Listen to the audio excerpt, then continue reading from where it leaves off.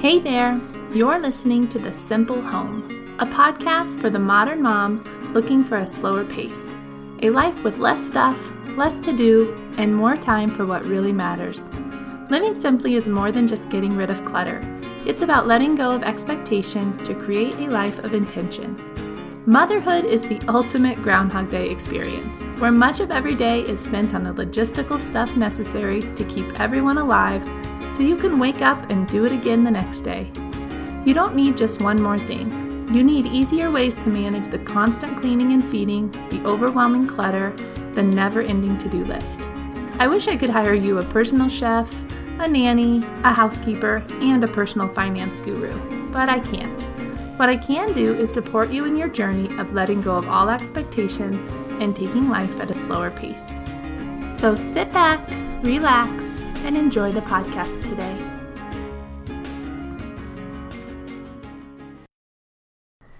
Hey there, welcome to episode 8 of the Simple Home Podcast. I'm your host Jenna, and today we're going to talk about money. More specifically, we're going to discuss different uses for our money, how you can change your mindset around spending, why simplifying your finances is important, and how to help your kids with this as well. Money is often a rough topic to talk about as it has a lot of emotional ties associated with it. You may feel overwhelmed by money because you never seem to have enough of it.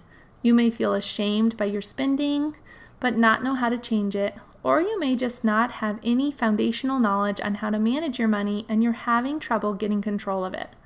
Whatever your feelings are around money, I want to give you a few skills so you can tackle this part of your life. I would argue that this is one of the most crucial areas of life that needs to be handled in order to have a simpler, more joyful life. According to the Federal Reserve, 47% of Americans can't get their hands on $400 if they had an emergency. This is incredibly alarming, but it also may feel comforting if you're finding yourself in the same position. You're not alone. Money is a complex issue for people. It's similar to food. Many of us have trouble controlling our eating just as we have trouble controlling our spending. But it really boils down to one simple thing. If you spend less money than you make, you will save money. If you eat less than you use, you will lose weight. Of course, this might sound like a simple statement, but it's actually much more complex than this for most people. If it was as simple as that, everyone would be their healthy weight and everyone would have the money they needed. We live in a consumer-heavy time, meaning we feel the urge to spend money constantly. There's always something pulling us to the store or online to make purchases, and in order to change our ways, we have to go against the grain, meaning we have to do it differently than what most people around us are doing. Living simply is more than just getting rid of your excess stuff. It's also about decreasing your financial burden so you can breathe easier. As you start to declutter your home, you will have less of an urge to spend money because you don't want to bring more things into your house. If you aren't sure where to start with decluttering, make sure you sign up for my free challenge, the Simple Home Decluttering Challenge. It's completely free and you can get signed up at athomewithkids.com/decluttering challenge. Let's start with a little mindset shift. There are different ways we can use money. I think most of us could say we grew up knowing only one use for money, spending it. But there are several ways we can use our money, and spending is probably the least valuable for our lives. It's important that we teach our kids this from a young age as well. So I like to tell my kids that there's 4 uses for money, and all are important, but some will bring us more joy than others. Okay, so let's talk about these 4 different uses. First, we can save money. Saving money is for something we may want in the near future. And we can invest money. Investing money is to make our lives better far into the future. This one is the hardest to visualize, but it possibly is the most important one for us and to start young for our children. The third use for money is that we can give money or use money for others. Using money for others helps us make an impact with the money that we have. And the fourth one is that we can spend money. I'd say we're all pretty proficient in this area. Understanding these main uses for money will help you and your children see their whole financial picture. Changing your mindset is one thing, but changing your habits is another. If you're like most of us, you probably buy things without thinking too much about it. You might wander through the Target dollar spot and see something cute, and since it's only $3, you bring it home. Or you buy some new clothes because they're on the clearance, or a new toy because you know your child would love it. I'm not calling you out here at all because you're not alone in this. This is how most of us spend money. If we have the money or the credit, we'll shop. The simplest way I've found to combat these habits and help my kids and myself make better decisions about purchases is to ask these questions before buying anything. Now again, I do this before I purchase anything, and I'm trying to teach my kids to ask themselves these questions as well. The first one is this something I really need that will enhance my life in some way right now? The second question is, will I still be happy with this purchase 3 or 6 months from now? So the average item in the US is discarded or forgotten about just 6 months after it's purchased. So I think this is a big deal. If we ask ourselves, will we be happy with this purchase 3 or 6 months from now? It will help us make better choices on what we're purchasing. The third question is, why am I buying this item? Now, I am very guilty of this. I like to go thrift store shopping and wander around, and I find little vintage items or cute items that I would like to have, but I don't have a purpose for them. So I used to just buy them and bring them home and find a place to set them, but I've gotten really good at asking myself, why am I buying this item? And if I don't have a purpose for it right then, like a place I'm going to use it or a reason that I have to have it right then I don't buy it. So that's a really good question to be asking yourself. Why am I buying this item? And the fourth is, could I use my money in a different way? So if you have something you're saving up for, maybe a trip, you might want to ask yourself, would this money be better served towards the trip I'd really like to go on with my family? Or something like that. So could I use my money in a different way? If you feel any amount of stress around money on a regular basis, I really urge you to take a good hard look at how you view money and how you spend money. Simplifying your finances and learning how to hold on to more of your money will help you in every area of your life.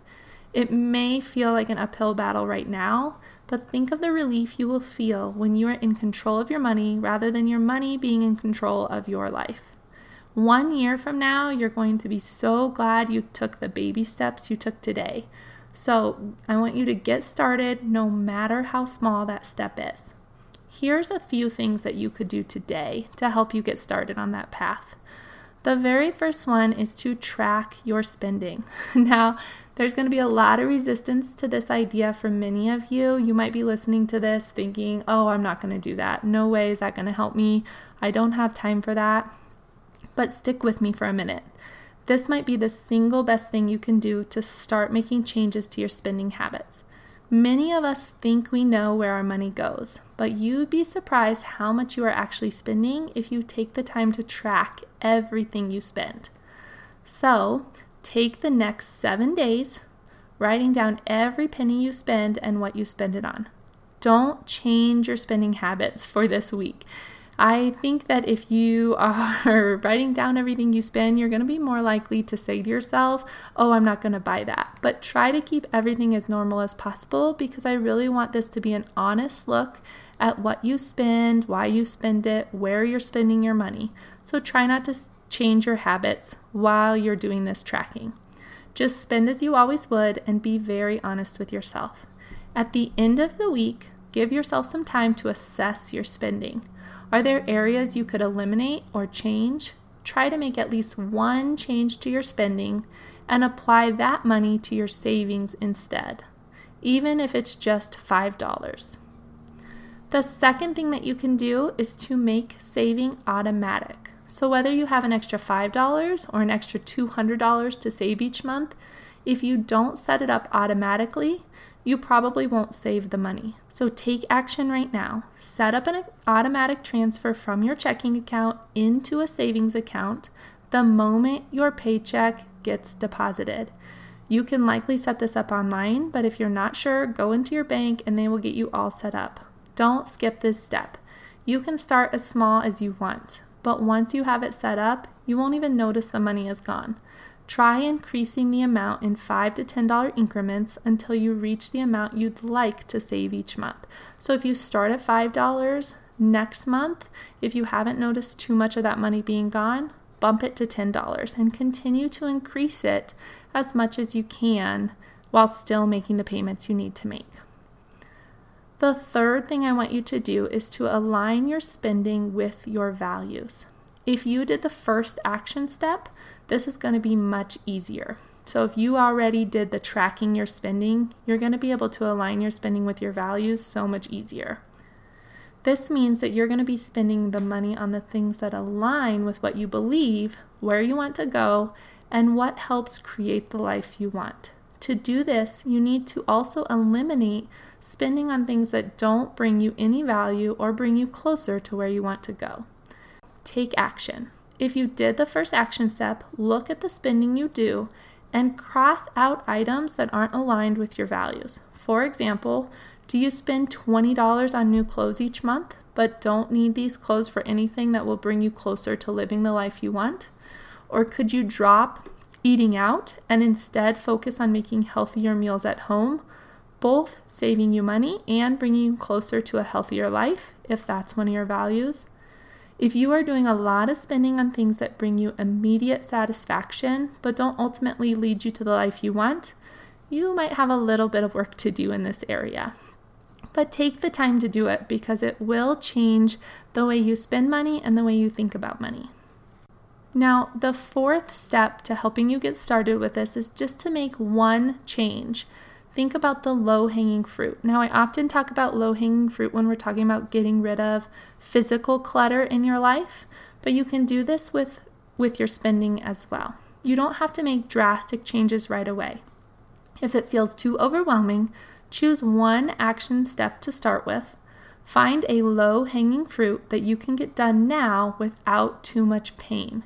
Making one small change will not only get the ball rolling, but it will also make a bigger difference to your savings than you realize.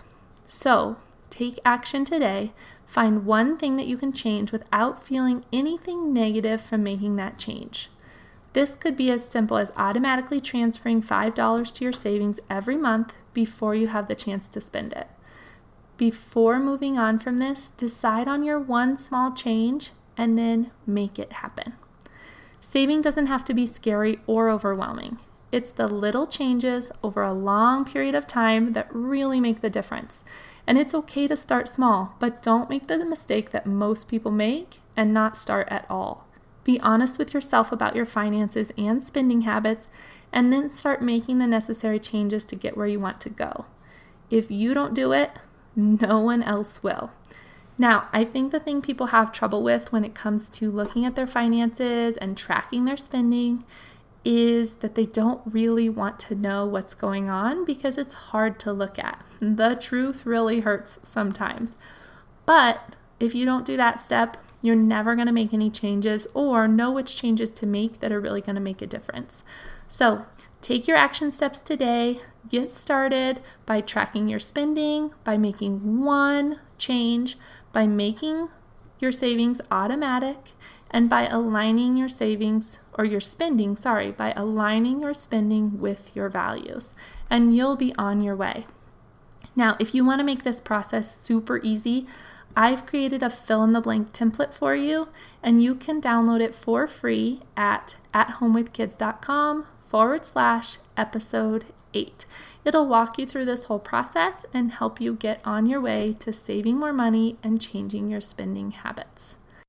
Okay, that's it for this episode.